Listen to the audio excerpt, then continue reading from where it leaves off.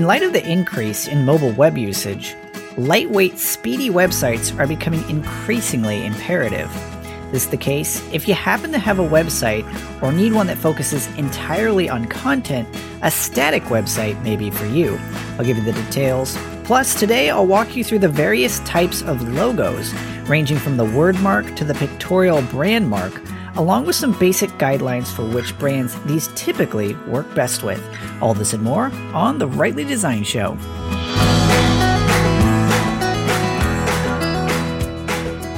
No man who cares about originality will ever be original. It's the man who's only thinking about doing a good job or telling the truth who becomes really original and doesn't notice it.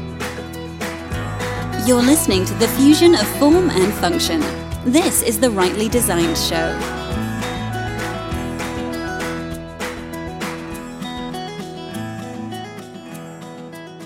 Hello and welcome to the program. My name is Thomas and this is The Rightly Designed Show.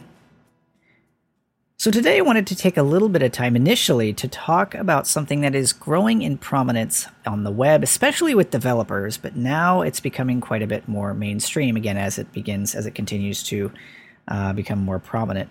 And that is static websites. So if you're familiar with the concept of a static website, that's essentially what the web was when it was first released. What would happen is you'd go to a website and it would serve up a static HTML page. What that is just a document that's sitting on a server, a .html document that has all the markup that tells the browser how to render that particular page. That is a completely static page. As the internet kind of started to evolve, however, and as you got things like WordPress and Drupal and Joomla and all these different CMSs, as we would call them, you begin to see a lot of website pages that are being dynamically generated. So what that requires is, of course, for you, the user, to hit the website. The website processes that request. It has to go to a database to gather all that data that needs to be displayed on that page, come back to you, and then, or on the server, and then actually display all of that information dynamically. All of that has enabled us to have things, again, like WordPress and more advanced CMSs and ways to manage and maintain our content. The only downside to that, and why people are now starting to, or in an increasing measure, starting to try to shift back to a more static approach, is that all of that takes time. It takes time for the database to actually have that information queried. It takes time for, PHP or whichever actual script has to write out that information after it's retrieved it from the database. All of it takes time and for a little bit of a slower website. Now, for most of us, we don't notice that as being slow. We're talking about milliseconds in most of these cases. But as it turns out, if you're actually wanting to create a website that's very basic in the sense that it's just basic content, not a lot of server heavy or not a lot of crazy functionality that needs to be added to the website, sometimes a static website can actually be the way to go for a number of different reasons. One, it's very simple and easy to maintain and upkeep. Number two is it's lightning fast, because what these new generators are doing is that rather than actually, working in something like a CMS that has to, save everything to a database, it actually generates static files natively. So that what that means is it just creates a page when you change content. It's kind of like changing a file on your computer. It just saves that to the server, and then when somebody actually requests a specific page, it just serves that page rather than, again, compiling something through a database and all that other technical stuff. So there's an article over in Smashing Magazine that was actually written a couple of years back, which helps to kind of encapsulate where we've come from and where we are now with static websites. So I'll just read just a portion of it. It says, "When static was it. The first website ever, Tim Berners-Lee's homepage for the World Wide Web, was static. A website back then was a folder of HTML documents that consisted of just 18 tags. Browsers were simple document navigators that would fetch HTML from a server and allow the end user to navigate them by following hyperlinks. The web was fundamentally static. As browsers evolved, so did HTML, and gradually the limitations of pure static websites started to show. Initially, websites were just plain unstyled documents, but soon they grew into carefully designed objects with graphical headers and complex navigation. By that point, managing each point of a website at its own document stopped making sense, and templating languages entered the picture.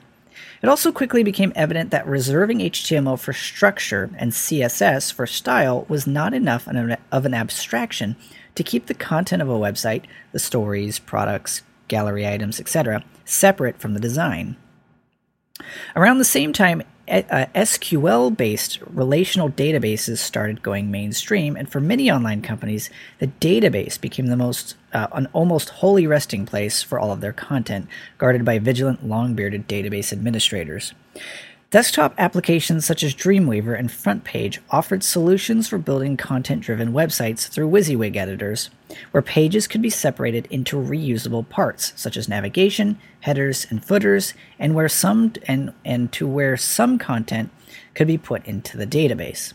In some ways, fatally flawed as they were, there were the original static website generators, building websites from templates, partials, media libraries, and even some SQL databases, and publishing them via FTP as static files. As late as 2004, I had the unique experience of working on a major content-driven website with tens of thousands of pages spread across different editorial groups, all managed via Dreamweaver.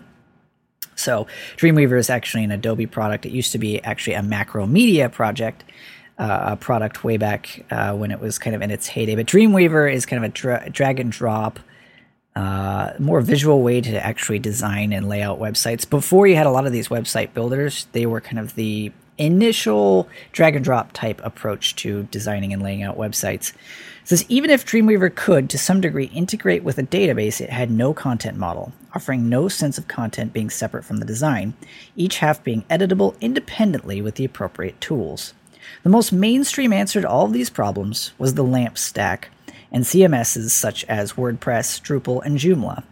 All these played an incredibly important role in moving the web forward, especially enabling the Web 2.0 phenomenon in which user-generated content became a driving factor for a lot of websites.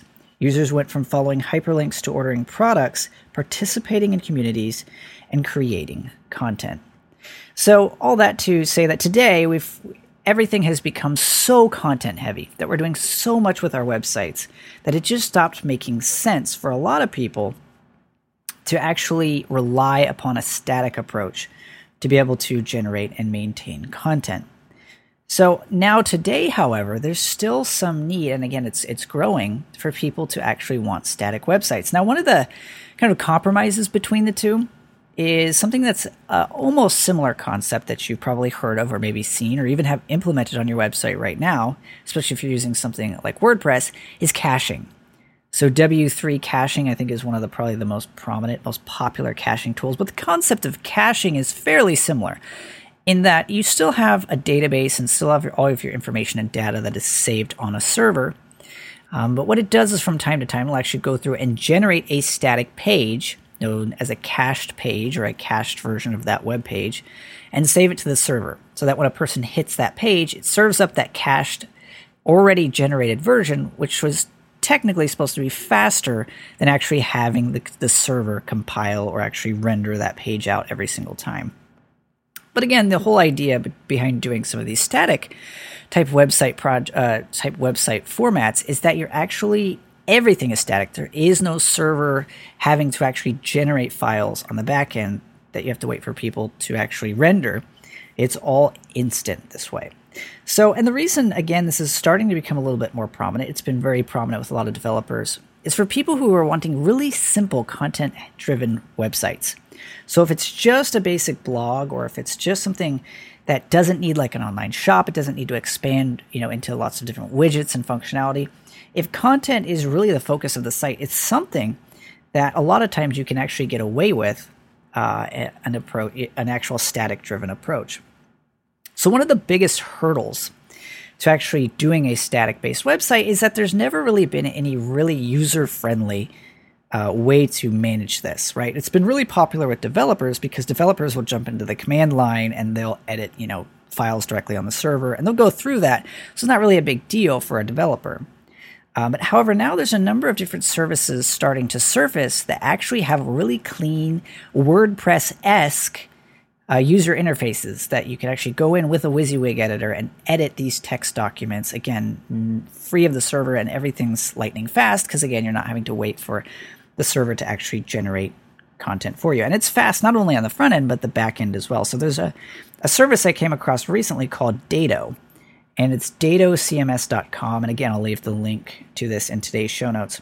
But it's really interesting because they're one of the first I've seen. I think there's others out there, but they've probably done it the best, where they've actually made it in such a way as to make it extremely simple to actually manage and maintain and admin an entire website that is static.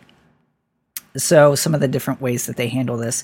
Number one is, say you create a Dado CMS administrative area that fits exactly the needs of your website. So they do have some specific types of content you're able to create. Again, it's largely blogging, but you are able to customize it and configure it. Number two, editors change the contents of the website inside a nice web interface, just like they're used to with WordPress. So again, it's similar to the experience with WordPress. Again, you don't have things like tons of plugins that you can way expand the functionality of this site. But again, it's very similar in the way that it actually edits content, similar to the way that WordPress does. Number three, using our plugins, all the stored data gets transformed into local markdown/config files so that they can be digested by the static website generator just as is, or written by hand. So again, it's got that flexibility whether or not someone's a developer or somebody doesn't really know code at all. They've got, all those different things worked in. So, and then some of the other points, which actually list out on this website, which are really interesting in terms of why, what are the main reasons why somebody would consider this? I'd say for probably 95% of people out there, or 90% of people out there, the vast majority of people are going to need a WordPress-based website. There's just because of even just for the need of being able to expand later, if there's extra features that you're going to need at a shop, or, you're going to need people to be able to do like a community, or, there's just a lot of things out there that WordPress would be required in order to accomplish. But if static is something that would actually work, if it would work for your specific situation, then there's a lot of different benefits to it. So number one is they're unbreakable websites. So you don't have to worry about a server configuration, again, because it's just serving static files. Number two is no security updates. There's nothing to update because it's just static files that will forever be recognized by browsers. Infinitely scalable. So, you never really have to worry about too many users or too many posts, filling up a database because, again, there is no database. Another great benefit is it's extremely easy to code. So if you're going to be working with a web developer to actually create a static website, they're very easy to create because, again, you're not having to tie in database connections and everything else that is required of most websites. And probably one of the most sought-after reasons for a static website is instant loading times. And it really is. It's instant. There is no backlog. There's no time. The only thing you're really waiting for is the request, the time it actually takes to reach that URL. The file itself loading is near instant. So anyways, really interesting concept to dive into, even if it doesn't necessarily sound like something that would fit your particular needs in terms of a website. It's still interesting to be aware of and also just to know, especially if you in the future decide you want to do a really simple personal blog or something like that. A static website may actually be the way to go, and it's just helpful to be aware of the different, concepts and ways of building websites that are out there. So today's main topic that I wanted to dive into is a really important one if you currently have a brand, if you're planning on building one. And as we all know, the logo design, the logo that accentuates your brand, is very much the cornerstone. It's the point of contact wherein you are recognized by the world, essentially. So today I'm going to be diving into different types of logos and how they work best with different brands. But before I do that, I wanted to take a quick moment to mention today's sponsor, and that is FreshBooks. So if you do any type of invoicing, if you have clients, if you track time, or even if you just need to be able to do reporting and taxes and you're just sick and tired of trying to use like just a regular old spreadsheet, I would highly recommend that you try out FreshBooks. FreshBooks makes it extremely easy not only to invoice people, but also, as I mentioned before, to track expenses, to track time, to have everything really financial about your business in one easy to access place. So the best case I could probably give to you for trying out FreshBooks is to do exactly that. Try out FreshBooks and see if it works best for you. I think you'll find it extremely useful. So as a listener to the program, FreshBooks is going to give you a 30-day free trial so you can jump in there, try it out, see all the features that it has, and see which ones work best for you. And if you would like to do that, you can go to gofreshbooks.com/rightly-designed. Again, that's gofreshbooks.com/rightly-designed and enter Rightly Designed in the How Did You Hear About Us section.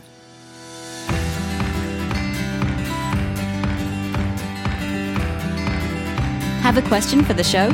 Feel free to visit rightlydesigned.com/question or call 888-727-1496. Okay, and the main topic that I wanted to get into today was the concept of the different types of logos that exist and trying to figure out which ones work best for different brands. So you might have a personal brand, you may have a corporate brand, you may have a brand that has a lot of different products, you may have a brand that has a lot of different services or a combination of both. And all of those things can play a different role on the type of logo that's going to fit best. So even if you haven't started yet, of course, this would be a great thing to be well aware of, is the different types of logos that work well. But not just that, even if you already have a brand and you may be interested in rebranding or even shifting some of that brand identity, there's different brand identity elements to better fit into the brand you're trying to create. All of these things are really helpful to be aware of. Now, none of the things I'm about to explore are an exact science. So in the past, I've talked about color and how different colors have different meanings and moods and different uses. Just like with color, these things are all subjective. So no two people are going to come away with the exact same impression of a logo. So what appeals to one will not necessarily appeal to another. Just like as we know well with the ink blot case studies and scientific research that has been done, two people can look at the exact same imagery and come away with two extremely different views of what that means or stands for. However, there are specific things that we can do that we can be intentional with to ensure that whatever logo design we end up with best and most accurately accentuates the brand we are trying to reflect. So what I'd like to do is just read a couple of quotes from some really well-known logo designers from throughout the years who help to encapsulate a little bit of what a logo is and the importance of a logo or a logo mark. So the first one is from Steph, probably going to pronounce this individual's name wrong, but Steph Geisbuehler. And this person says, the trademark, although a most important element, can never tell the whole story. At best, it conveys one or two notions or aspects of the business. The identity has to be supported by visual language and a vocabulary. Malcolm Greer says, form and counterform, light and tension, expanded meaning that is not exhausted at first glance. You need to know the enterprise inside and out. Luis Fili says, a logo is a typographic portrait, the face of a business. I talk to clients at length, learning everything about them, who they are, and what is important to them, and then translate that into a logo. A great logo appears effortless and is, of course, anything but. So this is actually one of the reasons why I've mentioned it at length in previous episodes and why even to this day I still cringe when I hear people being recommended or actually going to logo design concepts or contests or, trying out different templates or stock logos, because there is so much that goes into creating an effective logo that properly symbolizes a brand. And sometimes that can just be as simple as just a couple of letters. But creating something that is unique, that accurately fits the brand is imperative. So another one is by Bart Crosby, who says a logo type or a symbol should express the fundamental essence of an organization or a product or a service. the visual manifestation of its nature, its aspirations, its culture, its reason for being. So all of the different aspects that comprise a brand, and I've talked about this at some length in previous episodes, and all the different aspects of a brand, how it goes far beyond just the brand identity, just the visual elements. It goes to the very core, the culture of your organization, or to the way that you run your business. All of the things that are at the foundation or the basis and the attitude with which those things are done need to be incorporated into a final logo design. They have to be that final mark, that final seal that shows that this is what this company stands for, and that's how it offers products and services. Another one is, we are looking for the most direct connection between an idea and the creation of a form. And the last one is Sagai Haviv. And this individual says, identity design is not about what one likes or dislikes. It's about what works. And so if you've listened to the program before, you probably have heard the episode I did a little while back that I dove into the most dangerous words in design, and those are I like. So again, when it comes to any type of design, especially a logo design, it is imperative that personal likes and dislikes are set aside for what best fits the brand that you're trying to create. Okay, so next I wanted to dive into the different type of logos that there are out there. And I'm going to break this down into 5 categories. And you've probably seen a number of different examples out there that you can think of. I'm going to list a couple here as I go through these. But there's 5 main categories. And the first one is a word mark. So a word mark is probably what you would imagine. It's just a word. So for example, Google is a word mark. There's no extra graphics. There's no symbols. There's nothing that surrounds it. It's just the word Google, and in its very simple modern typeface, and then of course with the different colors that comprise the different letters. And you don't even necessarily need that. There's plenty of logos out there, letter mark or word marks, I should say, that don't even use a lot of color, that are just one color and work really well. So the second type is letter forms. So letter forms are something that use different letters, as you might guess, to form an overall shape. So Univision is one, IBM is another, if you remember the IBM. They're just letters that are formed. So a lot of times this will incorporate, initials sometimes, or maybe just the first letter of a particular brand. So for example, if you've seen the Rightly Designed logo, that is a letter form. That is just the RD formed within a square that is used alongside its word mark. The third type is emblems. So an emblem is a mark which the company name uses in conjunction with a pictorial element. So some sort of imagery or graphic or illustration in which the company's name can be seen within. So TiVo would be one where you can actually see the little character with those letters within that specific graphic. And another one that's pretty popular today, and you'll probably notice more than most of the other ones, is the pictorial mark.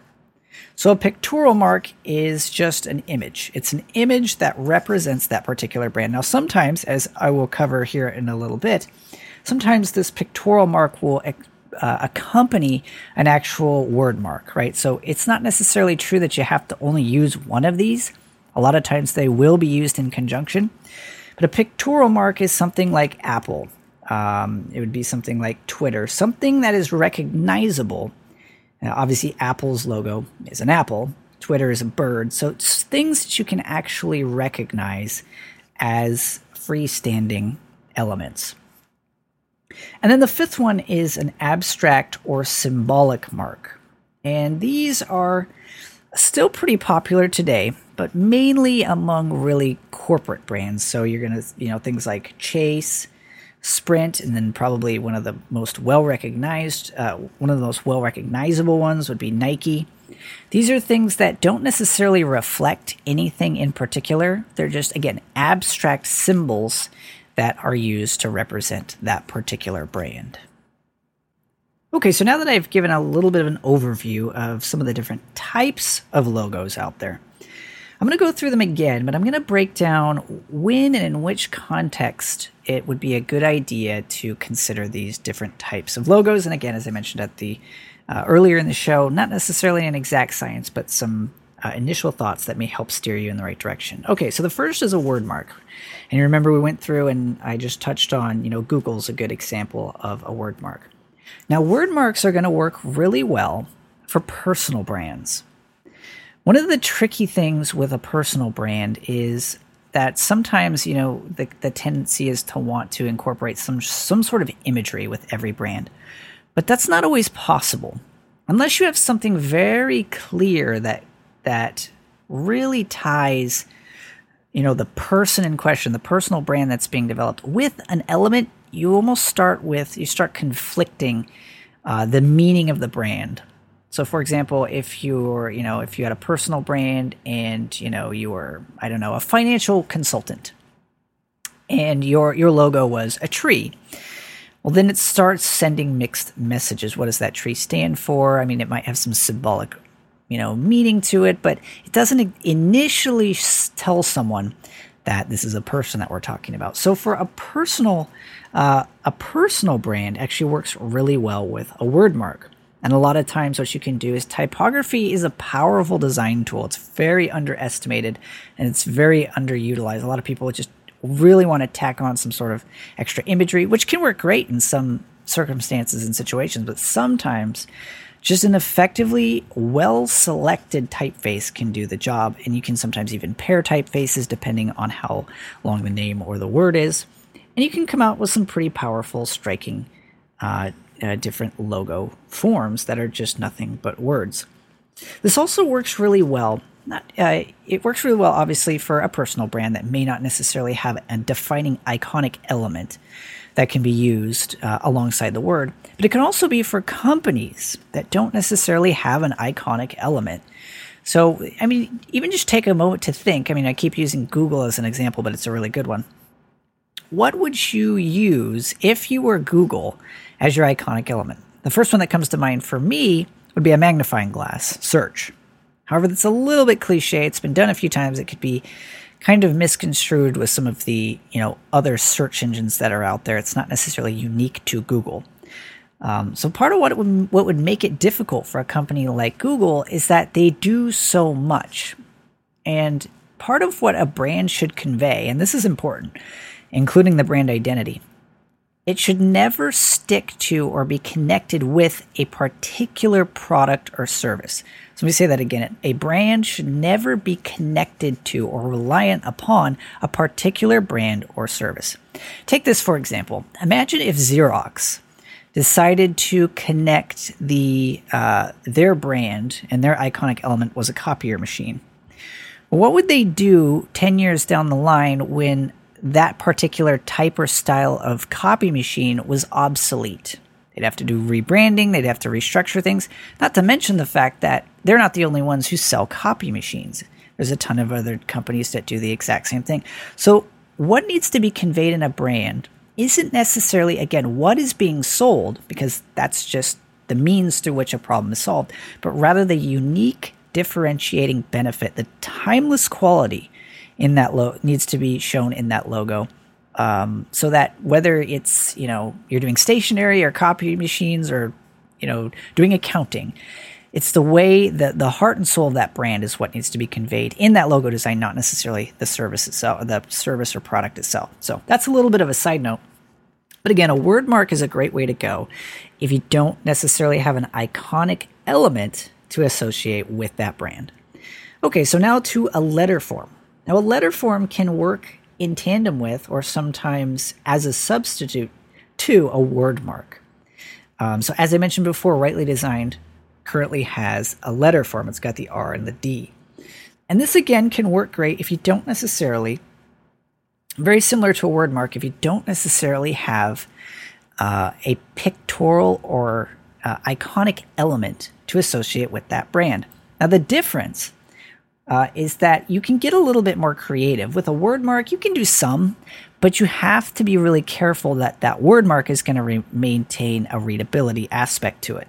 So you can't do a huge bunch of calligraphy. You can't, interweave a whole bunch of different patterns or anything within that word, mainly because it's going to be long.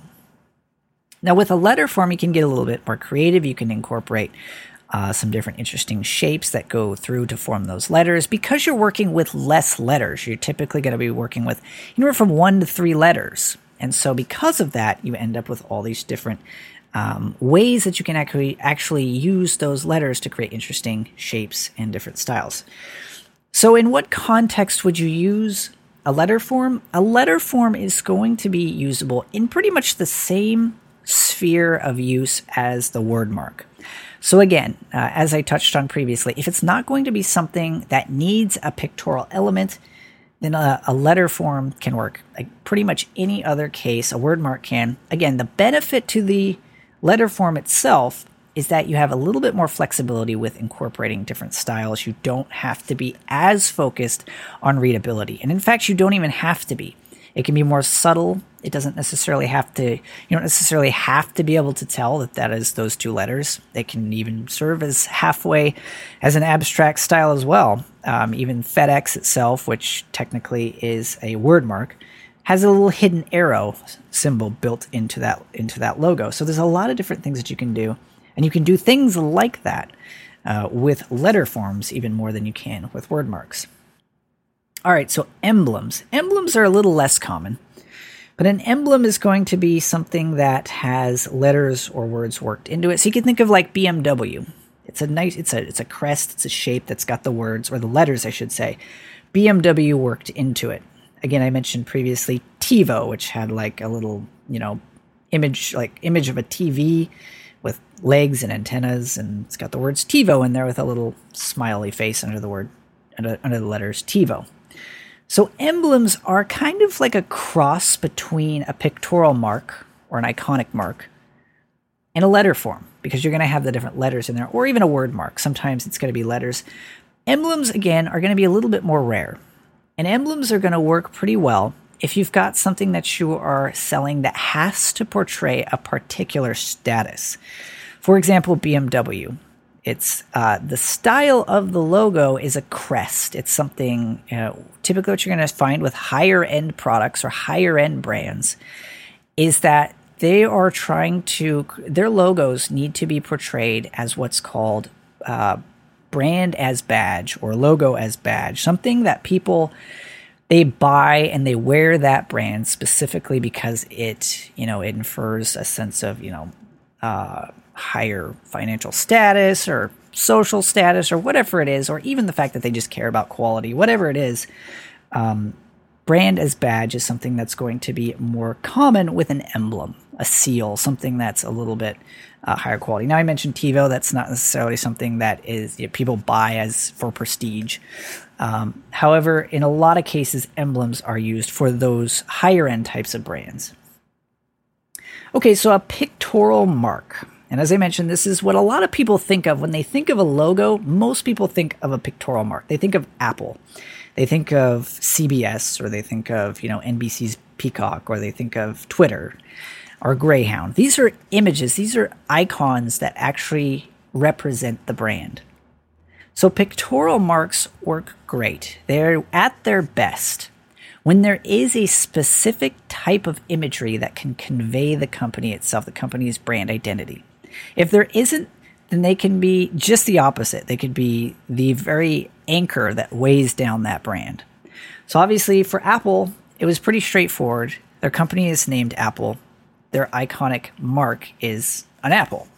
So it totally makes sense that that was something that they used. Now, if Apple were to have, been created today, my guess is, this is just my guess, but if Apple came out today as a brand new software company, a startup with a whole bunch of funding to get, their company off the ground, and they came out with a logo that was an apple with a bite taken out of it, I'm going to guess they probably would have been criticized pretty heavily for that. Why do I say that? Because logos today and the way that they're being created has changed quite a bit. The way that logos are created today, there's always a stylistic approach to how that icon or that logo has been created. And the reason for that, the reason why such creative spins and twists have been overtaking so many of what, iconography and, different types of logos that fit that style, is because there's just so many brands today. There's tons and tons of brands. And so if you come out with a logo that is absolutely basic and simple to a fault, it risks being blending in with something else or being mistaken for something else. So it is a little bit tricky in today's day and age to come out with a brand identity system that is, unique, because as it has been said, there's nothing new under the sun. So we see that exact same thing happening with logo designs. However, Apple did it first. Apple was the first to come out with that type of style, and it's just kind of stuck with them throughout the ages. So half of creating a good brand is just establishing it, sticking with it, and making sure that it fits in well with all the different brand identity elements. But back to the main point, which is that pictorial marks are going to work best when there is a specific image, something that is tied together with that brand and that brand's philosophy. When there's a specific image that helps identify that brand, that is when a pictorial mark is going to be extremely effective. Okay, and the last kind that we're going to go over is, as I mentioned, abstract or symbolic marks. Now, for most new brands today, my general advice would be if I were asked to undertake a logo design project and they were, and my client was asking for an abstract mark.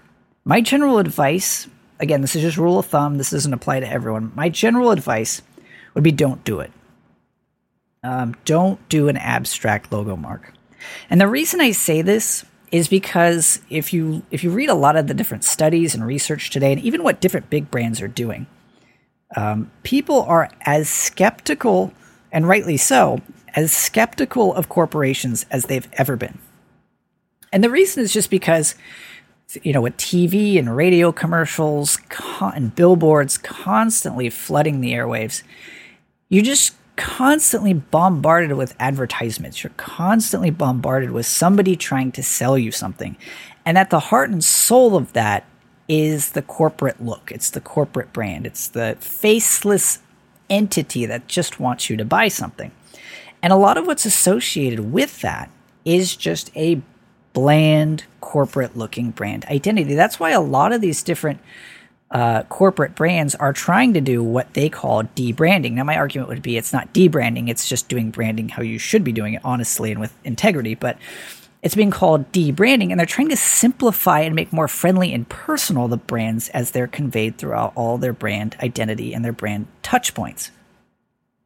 Symbolic or abstract logo marks give a lot of brands a very corporate, bland, faceless feel, especially if you're doing a personal brand. If you're a coach or a consultant or an author or a speaker, I would highly recommend staying away from the abstract symbolic marks. Again, find something that fits. And this is part of why I say this, is because a good logo design will accurately reflect that brand. It will accurately show what that brand stands for, even if they're just the letters. That's fine. That's something, at least it's something that people can walk away with and remember the letters to the company.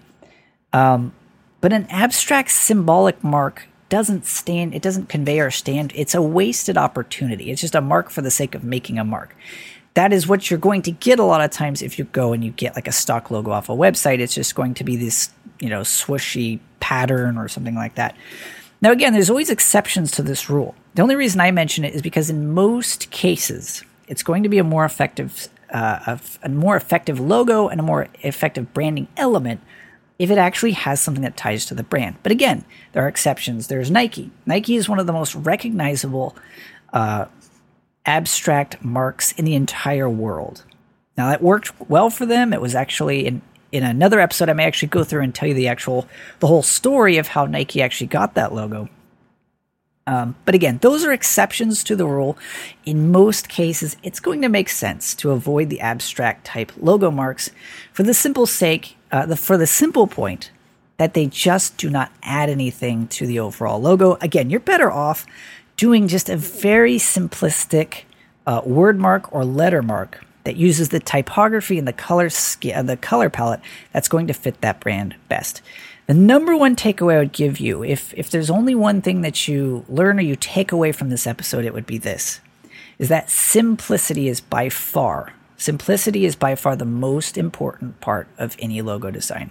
I see so many logos out there that, again, oftentimes I hate to rail on logo design contests, but a lot of times they're done through logo design contests, and they got all sorts of gradients and filters and patterns and shapes, and they're just so complicated. The more simple and the more clean and the more readable a logo can be, the more effective it will be. That's why if you are stuck, if you're in a position where this logo just doesn't really seem to be fitting the brand I'm trying to create or to portray, I would just cut it back to a word mark, pick out a good color scheme, and allow it to kind of build on its own merits rather than, trying to force it into a mold that it's not meant to fit into or that doesn't fit your brand best. So I hope you found that useful. Hopefully it gives you a few pointers when it comes to actually getting brand identity elements designed, especially a logo design, as that can be an incredibly important process. And again, I'll probably dive into some other elements of logo design itself in future episodes. And again, this applies not only if you're a designer. In fact, it's much more if you're an actual business owner and you just want to make sure that you start getting your brand and your brand identity elements on track. So as always, if you have a question for the Rightly Design Show, you can visit rightlydesign.com/question, or you can call 888-727-1496. Again, that's 888-727-1496. If you'd like to call in and ask a question for the program, and I'm always more than happy to consider those for full-length episodes. So if you are enjoying the Rightly Design Show, I'd also really appreciate it if you took a quick moment to jump on over to iTunes and leave us a 5-star review. We really appreciate that, and we really do appreciate you listening to the program. So as always, thanks so much again for listening to the Rightly Design Show, and we'll see you next week.